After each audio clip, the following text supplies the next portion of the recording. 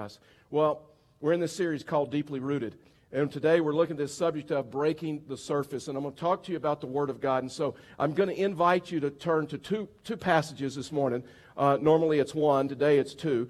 Ephesians chapter 3, verse 16 through 17 would be the focal verse. That's the verse that God has used to birth this series, Deeply Rooted. And then the second group of scriptures I'm going to ask you to turn to is 2 Timothy chapter 3, verse 16 through 17. So Ephesians chapter 3, 16 through 17, 2 Timothy chapter 3, 16 through 17 is where we're going to be. I'm going to talk to you this morning about this issue of breaking the surface. And so we've talked about this principle that whatever is rooted in you will eventually come out of you. Whatever is rooted in you will break the surface of your life. And a lot of times we just worry about the superficial stuff and not the foundation, not what is rooted in us. This last week I was going through in my mind and I pulled, this is my Bible. This is the first Bible that I bought when I came to faith in Christ. I came to faith in Christ in 1981.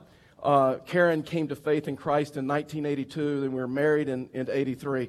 And so I came to Christ in 1981, and so I decided just to pull this Bible and see some of the markers that maybe God used in my life that maybe I had forgotten about. One cool thing is I opened my Bible and Karen's phone number fell out, because that's how I rolled in those days.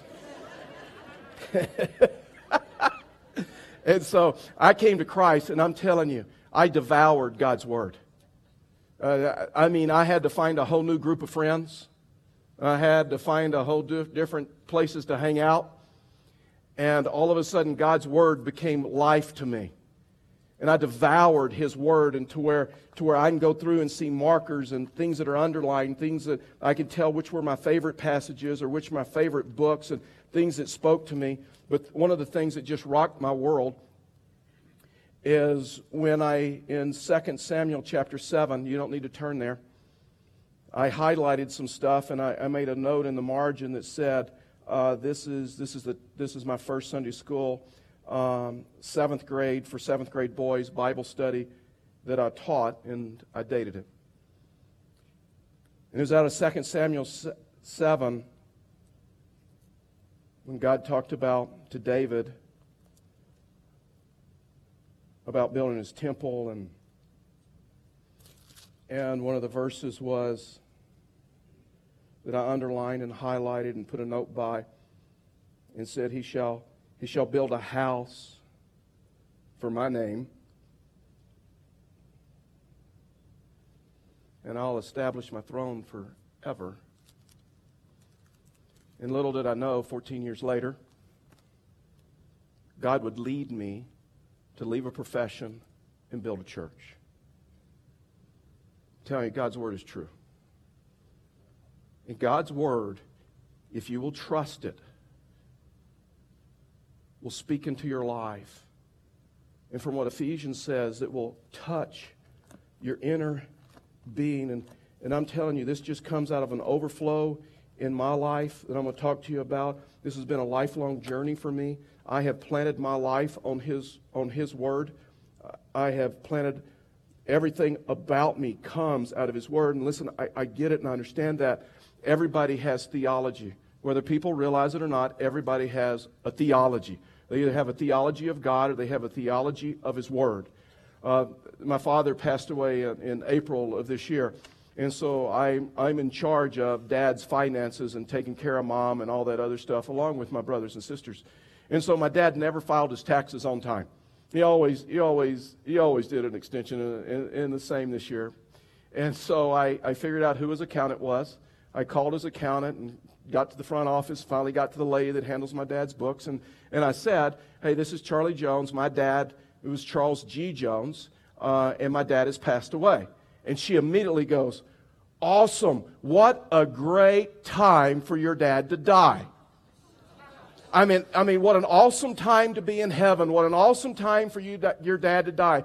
Can you believe this? He is up there when Robin Williams is coming in and Joan Rivers are coming in. And I'm thinking, I told her, I said, yeah, heaven probably pretty much sucked till they got there. And so, I mean, what is up with that? Who has that kind of theology?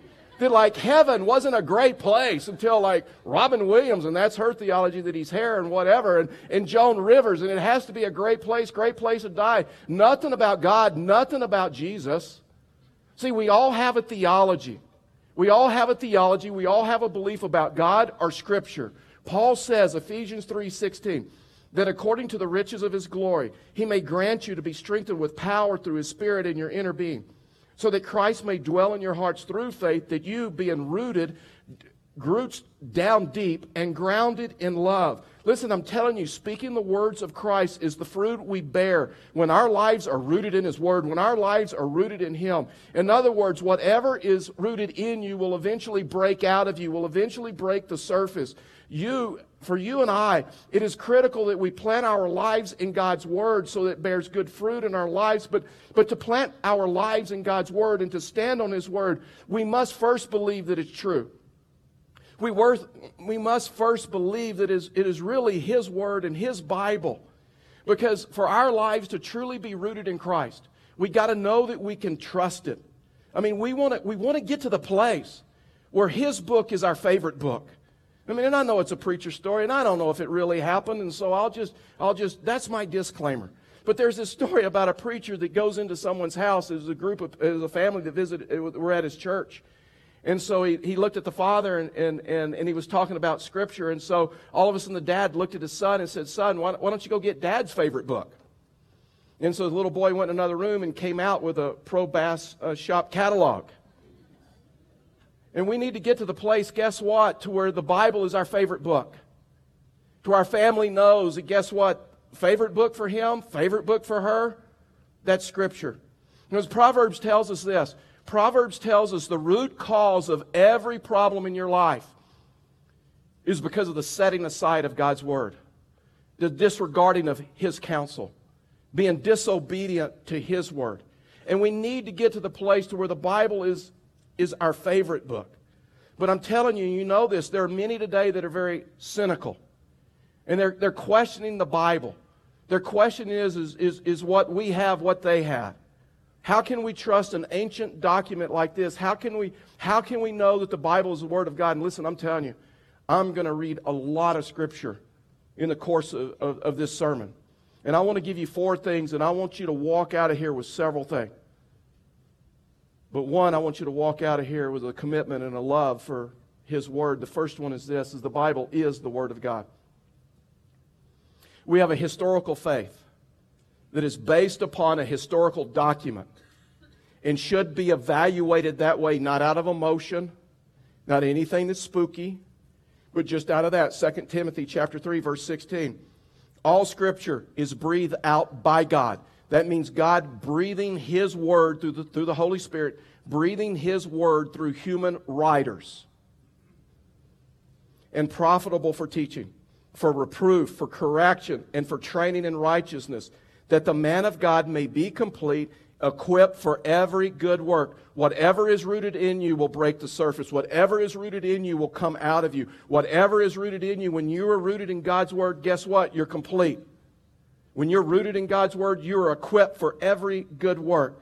But the question many people have, is that true? Is the Bible we have in our hands, is the Bible that we have on an iPad or a tablet or a smartphone or whatever, is that what they have? Can we really trust it?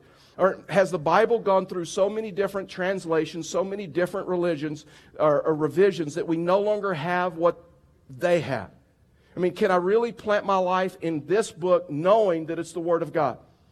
And so we just got to be careful where we get our resources from when we walk through this. I mean, there are some, the writer Dan Brown. Dan Brown wrote the Da Vinci Code, right? And there are some that this has caused confusion. But let's just be really, really clear here. Dan Brown writes fiction. He's a novelist. Never, never, never, never get your theology from a writer that writes fiction. Here's a quote that Dan Brown says. The Bible has evolved through countless translations, additions, and revisions. History has never had a definitive version of this book. There's no historical proof of that. This book is a historical document that we can look at based upon historical fact. So many of us, we've heard that statement. Maybe you've heard the statement around the water cooler in office and school, maybe even in your home where someone says the Bible has been translated, retranslated so many times that we can't possibly get back to the original. There's an atheist that wrote a couple of books, C.J. Werleman. C.J. Werleman wrote 2 books, Jesus Lied and God Hates You, Hate Him Back. Now, he's an atheist.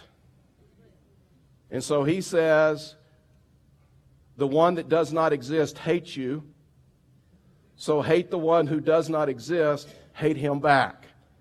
To me, just by that title, he loses all credibility. Werleman says this, we don't have any of the original manuscripts of the Bible. The originals are lost. We don't know when and we don't know by whom. What we have are copies of copies. In some instances, the copies we have are 20th generation copies. No historical proof.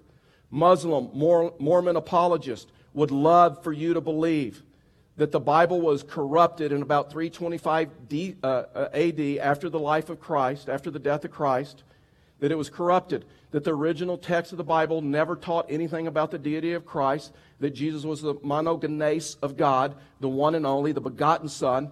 They would like for you to believe, and listen, Mormons and Muslims stand together on this, that their apologists would like for you to believe that the Bible, the original, never talked about the deity of Christ, and it was corrupted by church fathers, it was corrupted by the Council of Nicaea, and that they invented the deity of Christ at that point. So let me ask and answer some questions just from a historical perspective as we walk through this. Is the first question you may be having, do we have any originals of the New Testament? Do we have the original documents? And so the answer is no. The New Testament was originally 27 different documents sent in various letters, sent to various churches and individuals, and it's written on a scroll. And so we don't have any of the New Testament documents written on scrolls. What we do have is we have manuscripts of the Bible that were written on something called a codex, C-O-D-E-X, which is just, it looks just like a book. It's cut pages front and back. It's binded and all of those things. So the big question would be for textual criticism, the big statement would be to understand for historical data, well, okay, then how many copies do we have? How many manuscripts of the Bible do we have? And listen, this number may not seem staggering to you, but as we walk through this, you're going to realize what a staggering number this is. Of all the manuscripts of the Scriptures that we have found, and we're still finding them, 5,839. The average Greek New Testament is about 459 pages. That means we have a total of 2.6 million pages of the New Testament.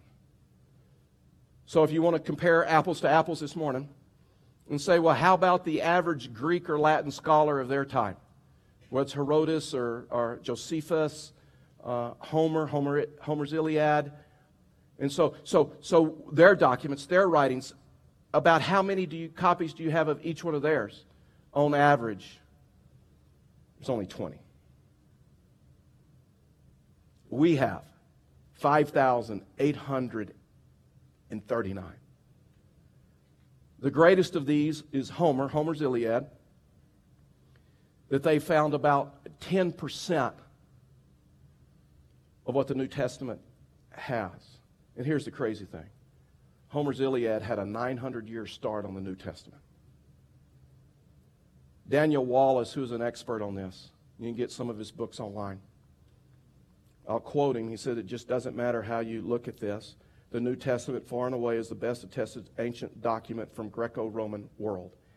In fact, on the basis of manuscript evidence, historical data, historical fact, we can say that we have 1,000 times more evidence that Jesus Christ existed than we do that Alexander the Great even existed.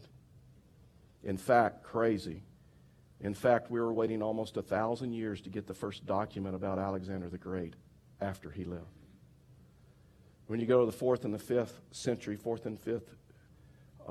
century writers, and we waited about 1,500 to 1,800 years before we got any of their first writings. That would be like this. us waiting 1,800 years after the life of Christ to get the first manuscript. So just so we can wrap our heads around this, that would mean we would get the first manuscript of the life of Christ about the time the Wright brothers discovered the airplane. Can you imagine how many people would doubt then? If we had to wait 1,800 years before we got the first copy of the New Testament? So how soon did we get a copy of the New Testament, the originals? Was it 1,000? Not even close. It was less than 100 years. Our faith, listen, I'm telling you, our faith is a historical faith. It's based upon historical documents and historical fact. By the first 300 years after the life of Christ, we had approximately 120 manuscripts of the New Testament. How many historical documents did we have from classic Greek authors during that time? Did we find? Zero. Zip. Nada. Nothing. Not a one. On average, we were waiting well over 500 years to get a copy of their manuscript of the historians of their day. And so the big question may be, well, okay, so out of the 5,839 manuscripts, are there any variants? That's what textual criticism is all about, where you take these documents, you line them up against each other, and you say, are there any variants? And variance is this. Well, here's the definition of a variant. It includes word order, omission of a word, addition of words, even spelling differences, even if they're minor spelling differences. Yeah, there's some of those. To be honest with you, there's some of those. There's some spelling differences. Listen, there's some word order differences. But listen, the Greek language is not like the English language. See, in the English language, word order matters. So you can determine the objects and the direct objects and the nouns and all those other things. So you can diagram the sentence. In Greek, word order does not matter. It's a highly inflected language. What matters is, so you can tell the object, the direct object, is by the way the word ends, the ending of the word. And yeah, there's some omissions. Well, how many of those textual variances have any meaning? What the experts would say, what Daniel Wallace would say, and many other experts would say, less than 1%. Okay? So if you want to look at Homer's Iliad, which has less than 10% of what the Bible has in manuscript numbers, and you take textual criticism and you apply it to Homer's Iliad, then you know what their number is about the differences that are a little bit, that are kind of significant or meaningful? 5%. In fact, as one expert said when he was asked in an interview, he was asked if the essential beliefs of the Christian life are affected by the variants, and he would say this: essential Christian beliefs are not affected by textual variants in the manuscript tradition of the New Testament. It's just minor. It's a word spelling, it's word order, maybe an omission of a word. There's a definite article in the Greek, and that's caused a lot of problems as far as textual criticism. Every expert will say, when you compare them, it's one of the most accurate books we've ever discovered. The Bible is called the Holy Bible. You know where it gets its name, Bible, comes from a Greek word, biblios. Biblios was a Phoenician city. It's where they had their printing press of their day, and they didn't have a printing press. It's where scribes were. And so it's called biblios. It's where we get our word Bible from. And it was called the Holy Biblios because holy means to be set apart. There are 66 books that make up this Bible. 39 in the Old Testament, 27 in the New Testament. So let me answer this question. So how many authors of the Bible are there? One. God's Word is God-breathed. He is the author. It is God-breathed through the Holy Spirit, through using men as an instrument. You may say, well, wait, okay, so then how many instruments, how many writers are there of the Bible? There's about 40 writers of the Bible. The reason I say about is because there's some books that We don't really know who wrote it. There's some, like Hebrews and some other books, there's some discussion on that. But this is the Holy Book. It is His autobiography. God wrote His autobiography through man, and this book is not a bunch of made-up stories. Now listen, when I came to faith in Christ in 81, this is something very, very important to me. I was an engineer, and I'm coming out of profession that the source document means everything, because if the source document is flawed, then everything's going to be flawed. I want to give you, just real quickly, some scientific evidence that just rocked my world, still rocks my world. Listen, I have over 2 hours of teaching on this. There's no way I can give it to you all in this service. But let me just give you some. 1615, William Harvey discovered the circulation of the blood and the fact that life is actually in the blood. 3,000 years prior to this, in the book of Leviticus 17:11, here's what the Scripture says. For the life of the flesh is in the blood. It took 3,000 years for medical science to catch up with the Bible. The Greeks taught, when Job wrote the book of Job, the Greeks taught that the world was on the back of Atlas. Atlas was the foundation of the world. Here's what Job writes. He stretches out the north over the void and hangs the earth on nothing. Nobody believed it then. Another one, modern science says, and it's said for years, and still says, that the identical 16 elements found in the body are also found in the ordinary soil of the earth. Genesis 2:7 is what the Scripture says. Then the Lord God formed the man of dust from the ground and breathed into his nostrils the breath of life, and the man became a living creature. One scientist said this, and I quote, if it were possible for the human body to instantly lose all of its electrical values, the body would instantly fly into dust. Again, it took thousands of years for medical science to catch up with what the Bible said. When the prophet Isaiah wrote, no one believed that the earth was round. We know now that it was later confirmed by science, right? Here's what Isaiah writes. It is He, God, who sits above the circle of the earth. There was once a scientific feeling, in fact, that all life had the same protoplasm. All life really had the same ingredients. Now they know that's not true. Thousands of years later, or before that, 1 Corinthians 15:39, not all flesh is the same. But there's one kind for humans, there's another kind for animals, there's another for birds, there's another for fish. Science used to point to the Bible over the Scriptures I'm about ready to read until the early 60s. In the early 60s, astronomers discovered that every heavenly body makes a unique sound, a unique noise.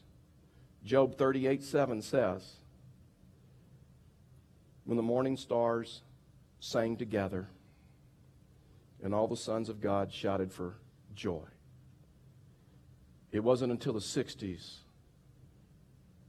that science confirmed what the Bible said. In fact, is now they have an instrument that they've even learned every star makes a unique sound. I'm telling you, regardless of how many PhDs a person has behind their name, how many books they've written, and if they say the Bible is inaccurate and it's full of errors and full of mistakes, it's been translated and retranslated, we no longer have assurance of what we have is what they have, it reveals their ignorance, not yours. Our faith is a historical faith. It's based upon a historical document. Second thing about the Bible is this. The Bible is our daily bread. Exodus 16:4. Then the Lord said to Moses, behold, I'm about to rain bread from heaven for you, and the people shall go out and gather a day's portion every day, that I may test them, whether they walk in my law or not. Jesus said in Matthew 16:11, how is it that you fail to understand that I did not speak about bread, but beware of the leaven, the Pharisees and the Sadducees. Okay, so does this refer to provision? Absolutely, I think it does. But does it only refer to natural provisions, or is it also talking about spiritual provisions?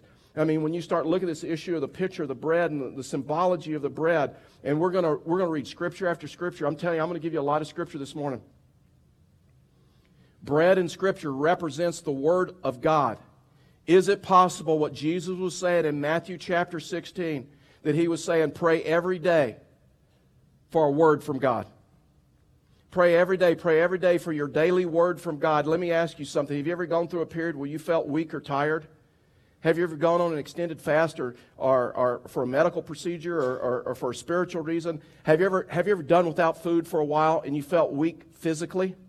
Can I just tell you this? There are a lot of Christians who are on the wrong side and doing the wrong kind of a spiritual fast. They're fasting from God's Word. And they're no longer reading God's Word. They're no longer asking God, God, just give me a daily word.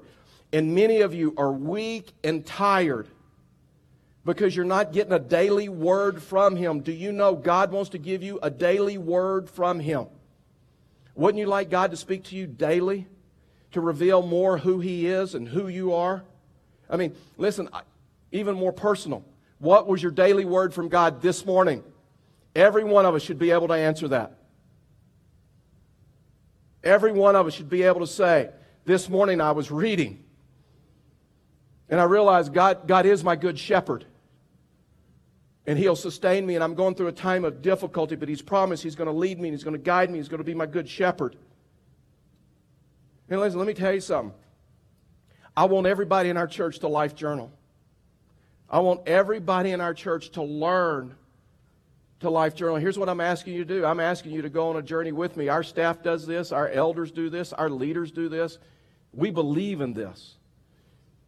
Telling you, when I came to faith in Christ, I devoured His Word to where my wife was shocked I'd only been a Christian a year. And here's what I'm asking you to do. I'm asking you to life journal. And I'm asking you immediately following this service, go to the Welcome Center if you're not life journaling. And just purchase a life journal. There's $7. We're not making any money. That's what it cost us. And so we're not making any money on that. And there's some instructions. They'll help you about how to do it and everything. But I'm asking you, this is life to us. And listen, if you say, oh, $7, I don't know that I can afford $7. Well, then we'll buy you one. No shame, no embarrassment. Just tell them, hey, listen, I don't have cash or I can't afford it. And we'll give you one. And then here's my personal offer. It's a satisfaction guaranteed offer. If you'll buy a life journal, if you'll life journal for 30 days, at the end of 30 days, if you are not fully satisfied, you come to me,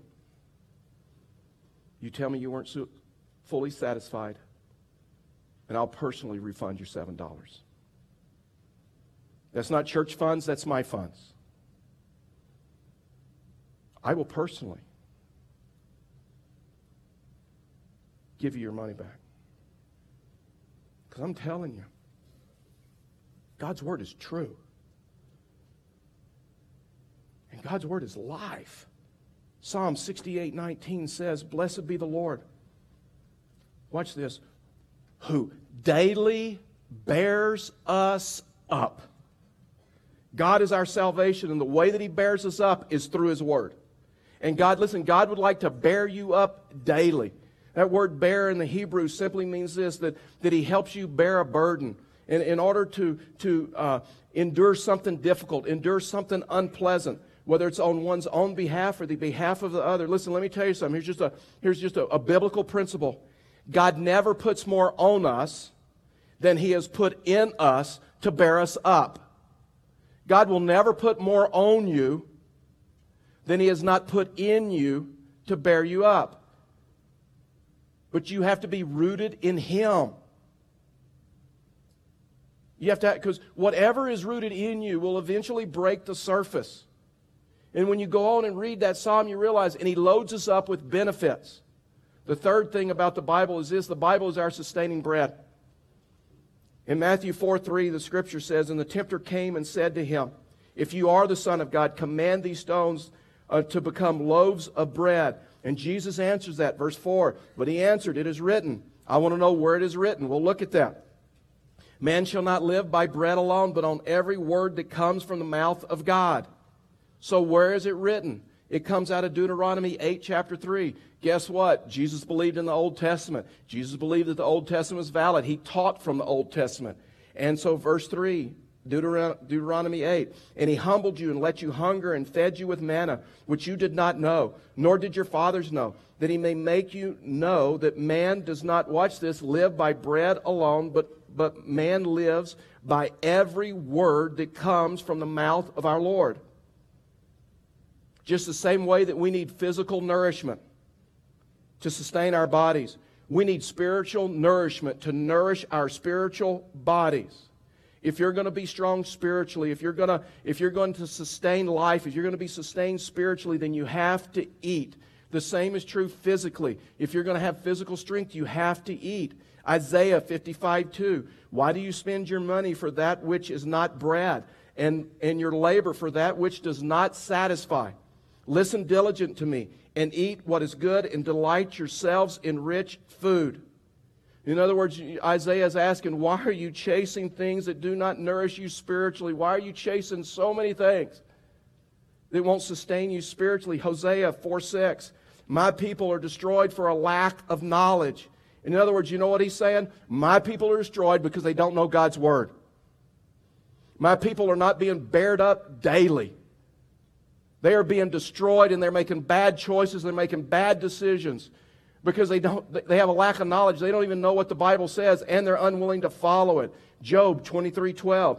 I have not departed from the commandment of his lips. I have treasured the words of his mouth more than my portion of food. In other words, you know what Job said? Job said, I'd rather read the Bible than eat. Because it's the only thing that will touch my inner soul. It's the only thing that will touch my inner being. Joshua 1:8. The book of the law shall not depart from your mouth, but you shall meditate on it day and night, so that you may be careful to do according all that is written in it. For then you will make your way prosperous, and then you will have good success. What a great promise. Listen, I'm telling you, in the back of my Bible, in the flyleaf, I mean, it is, here's what I wrote. This book will keep you from sin, or sin will keep you from this book. That's what Joshua 1:8 says. One or two things is going to happen in your life, or one or two things is going to happen in my life. I'm telling you.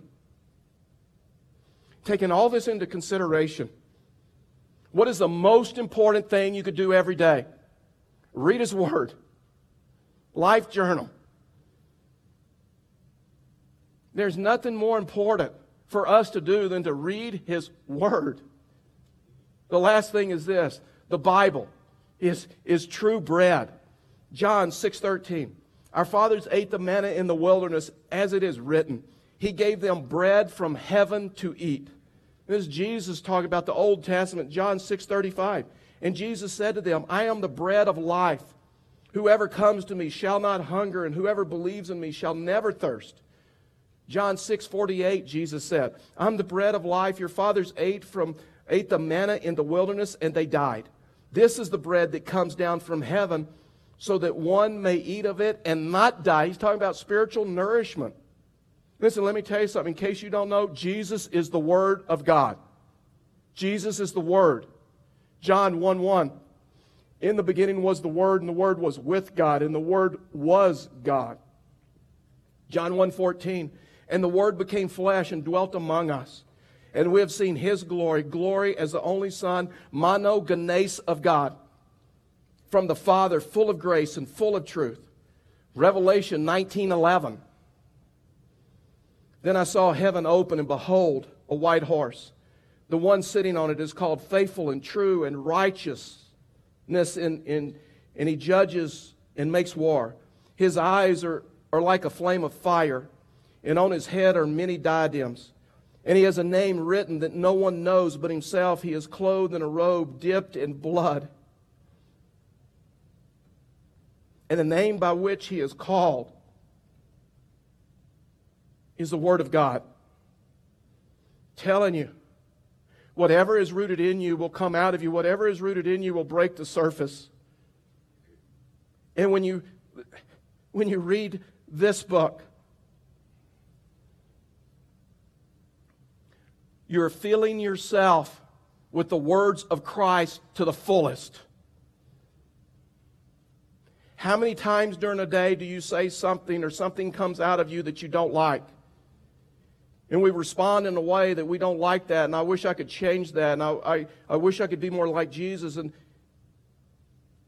well, I'm telling you, the way to be more like Jesus is to get His Word in your life, to be rooted in Christ, to where you come to the place to where you understand. Listen, I'm telling you, I am so burdened by the number of malnourished Christians because they're not reading the Word of God and they're being destroyed in their lives because of a lack of knowledge. And we've got to get to the point to where we read the Word and we study the Word and we meditate on the Word. And we take the Word and we apply it to our lives because Jesus became flesh and He dwelt among us. And His name is the Word of God. He is the Word of God. He is life to those who find it, health to their whole body.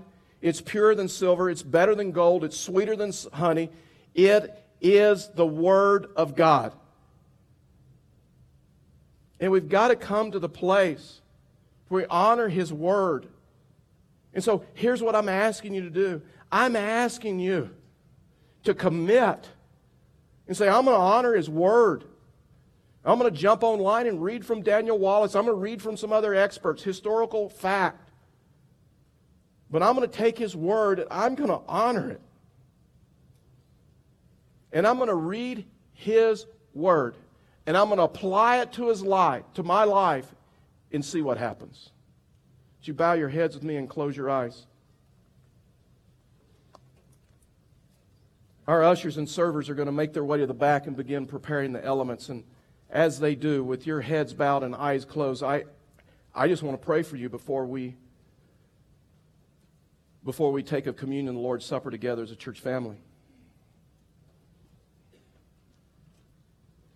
The Scripture says this in Corinthians, that before we take of the bread and we take of the juice, that we're to examine our lives. And well, we have a historical faith based upon a historical document. We have 1,000 times more evidence that Jesus Christ existed than Alexander the Great. We can approach His Word with confidence that it's His Word. And I don't know what God has for you this morning. I'm confident He has something for each one of us. And so I'm going to ask you, I'm going to lead you, I'm going to pray for you, then our servers are going to begin handing out the bread and the juice. You just sit before Him and you just listen to Him in the quietness of this place. Father, we thank You for today. We thank You for Your Word. Father, we thank You for the power of Your Word and the accuracy of Your Word. Father, we ask that as we walk through this time, we'd know that You're here. You've been here all service. And that You'd speak to us in a very special way, for we ask these things in Jesus' name. Amen. As the bread and the juice is being handed out, there's 2 cups, one on top of the other. You'll grab both cups. You'll just hold them there in place. You don't have to be a member at Fellowship the Rockies to take a communion. You do have to meet the biblical requirements. In other words, you need to be a Christian. This is for Christians. Now, you may be seated with a child who has never come to the place to where they've accepted Christ. This would be a wonderful opportunity for you to explain to them why you're taking of the bread and why you're taking of the juice. This may be a time that you could lead them to Christ. But the Scripture says before we take of the bread and we take of the juice, we should examine our lives. So I'm going to invite you to do that this morning. As the bread and the juice are being passed out, and then I'll come back and we'll take together as a church family.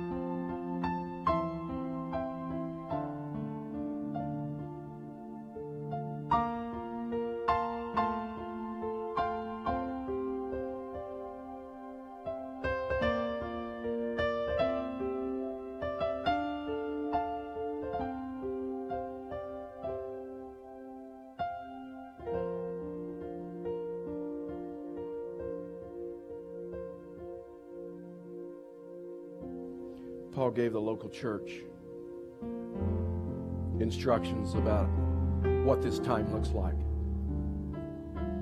And we can have total confidence in what he told us. And he said, for I received from the Lord, in other words, Scripture, God breathed through man. For I received from the Lord what I also delivered to you. Then on the night when the Lord Jesus was betrayed, he took bread. And it says that he gave thanks. And he broke it. And then he said, this is my body, which is for you. And do this in remembrance of me. What do we remember? And we remember when we came to faith in Christ. We remember what our life was like before we met him. And it's been a mountain of memories this last week as I've walked through one of my first Bibles and just some of the notes and some of the things that I've highlighted and said.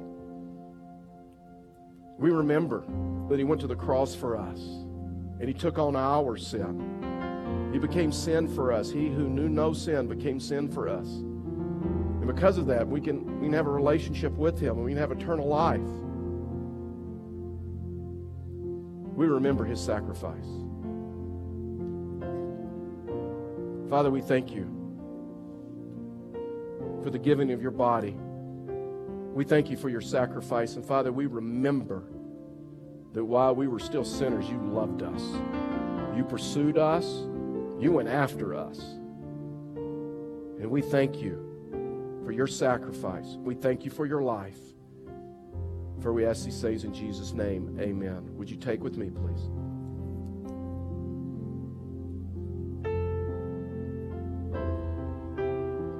Scripture goes on and says, in the same way also Jesus took the cup after supper, saying, this cup is a new covenant in my blood. Do this as often as you drink it in remembrance of me. For as often as you eat of this bread and drink of this cup, you proclaim the Lord's death until he comes. Scripture says this, without the shedding of blood, there'd be no forgiveness of sin. You're totally and completely forgiven. Maybe today you need to make a decision. I'm going to live differently. I'm going to allow my life to line up with the pages of Scripture. And submit to the Lordship of Jesus Christ. Father, we thank you for the shedding of your blood, for without it there'd be no forgiveness of sin. And Father, we ask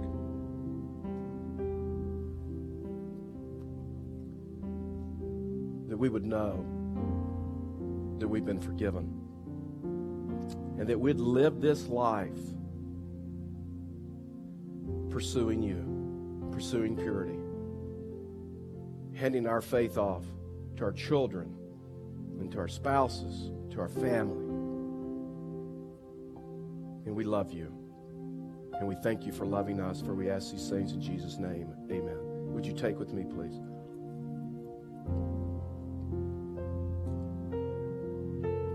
Would you bow your heads with me and close your eyes? Just real quickly, let me ask you, what is God saying to you as a result of his word? More importantly, what is he asking you to do? The only reason we ask for heads bowed, eyes closed is because sometimes we're just so easily distracted.